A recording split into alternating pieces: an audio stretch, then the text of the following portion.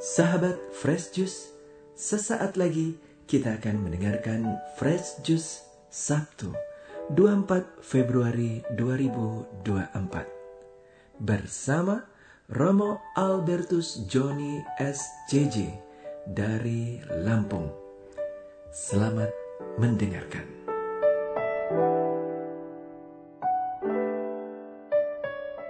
Sahabat dari Fresh Juice yang diberkati Tuhan, salam Fresh Juice. Saya Romo Albertus Joni SCJ dari komunitas SMA Yosudarso Metro, Keuskupan Tanjung Karang, Lampung. Saya mengundangmu untuk hari ini sejenak masuk ke wilayah sabda Allah yang menyegarkan, yang menghidupkan.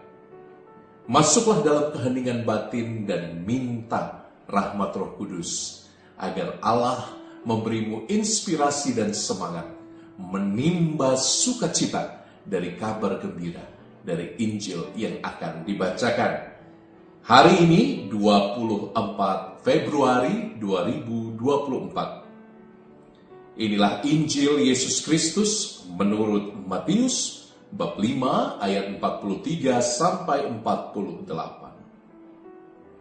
Dalam khotbah di bukit, Yesus berkata kepada para muridnya, "Kamu telah mendengar firman, kasihilah sesamamu manusia dan bencilah musuhmu.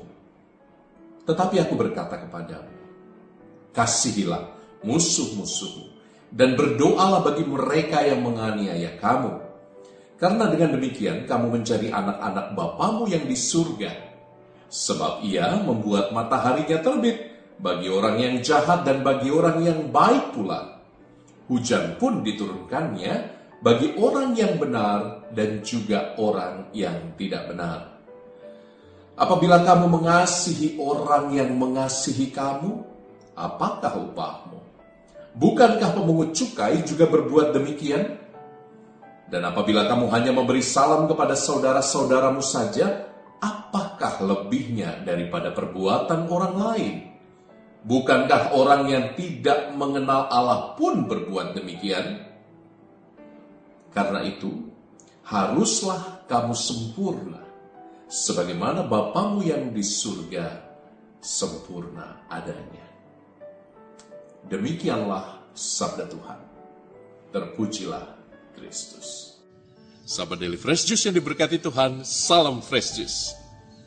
Suatu hari, saya yang adalah imam muda tahun pertama tabisan, bertugas di pedalaman hutan-hutan Sumatera, dan Romo merasa sangat bahagia karena setiap kali berkendara, berjam-jam dengan motor, akhirnya disambut dengan umat. Setelah Ekaristi, biasanya kami akan makan besar bersama semua umat yang hadir. Dan saya akan makan dengan sangat banyak. Suatu kali, dalam perjalanan misa keliling itu, Romo makan terlalu banyak, dan saya sakit perut, ingin ke belakang. Saya mengatakan pada si tuan rumah, "Bapak, saya diantar ke WC ya, WC-nya di mana?" Tapi ternyata, alih-alih ke kamar mandi, saya malah dibawa ke kebun-kebun. Saya pikir WC-nya mungkin ada di luar rumah yang terpisah. Dan saya berjalan 3 menit, kok belum sampai. 5 menit, oh agak jauh. 10 menit, aduh sudah di ujung tanduk. Dan sampailah Romo di tengah-tengah perkebunan yang tidak ada siapapun di sana. Dan saya diberi cangkul kecil. You know what I mean? Saya tidak tahu apa yang harus saya lakukan dengan cangkul kecil itu. Saya tanya, "Pak, saya mau ke WC, kok saya disuruh mencangkul?" Dengan begitu polosnya. Sampai saat Bapak itu tersenyum, tersipu-sipu, "Romo, ini tempatnya, Romo, ini WC-nya. Saya galikan, Romo, ya, lubangnya." Alamak. Jadi di tengah hutan dengan dedaunan saya membersihkan kotoran. Kenapa Romo cerita ini? Karena persis setelahnya, saya tidak berani makan banyak lagi. Saya trauma. Jangan-jangan nanti saya harus pergi ke kebun-kebun lagi, diberi cangkul yang kecil. Mengapa Romo cerita ini, teman-teman? seru sekali melayani itu.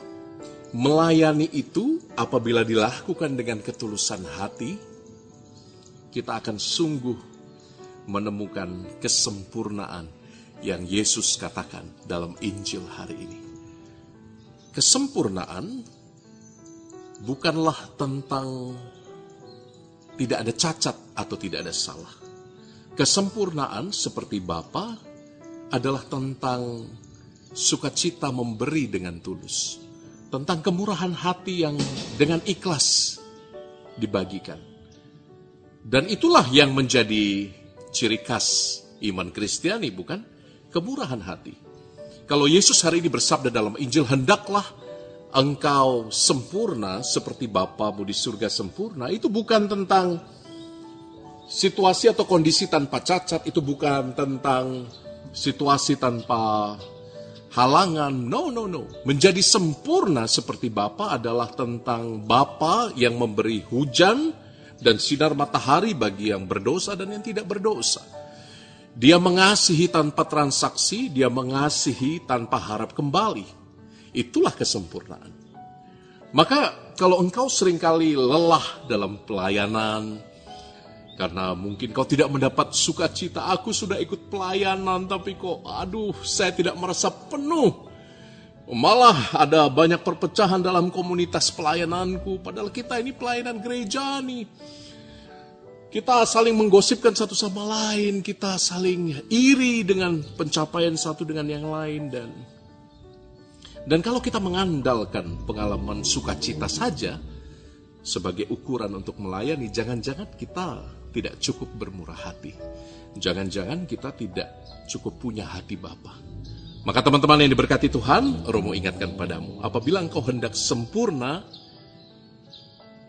be merciful.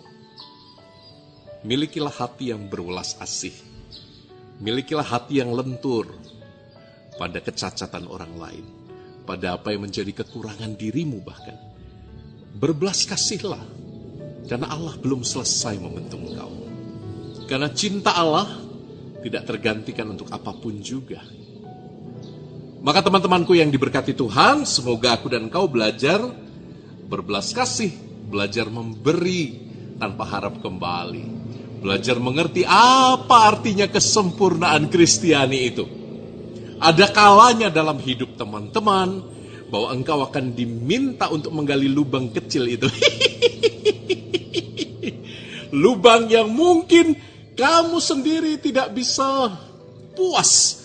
Lubang yang membuatmu protes dengan hidup. Atau bahkan lubang yang membuatmu memberontak.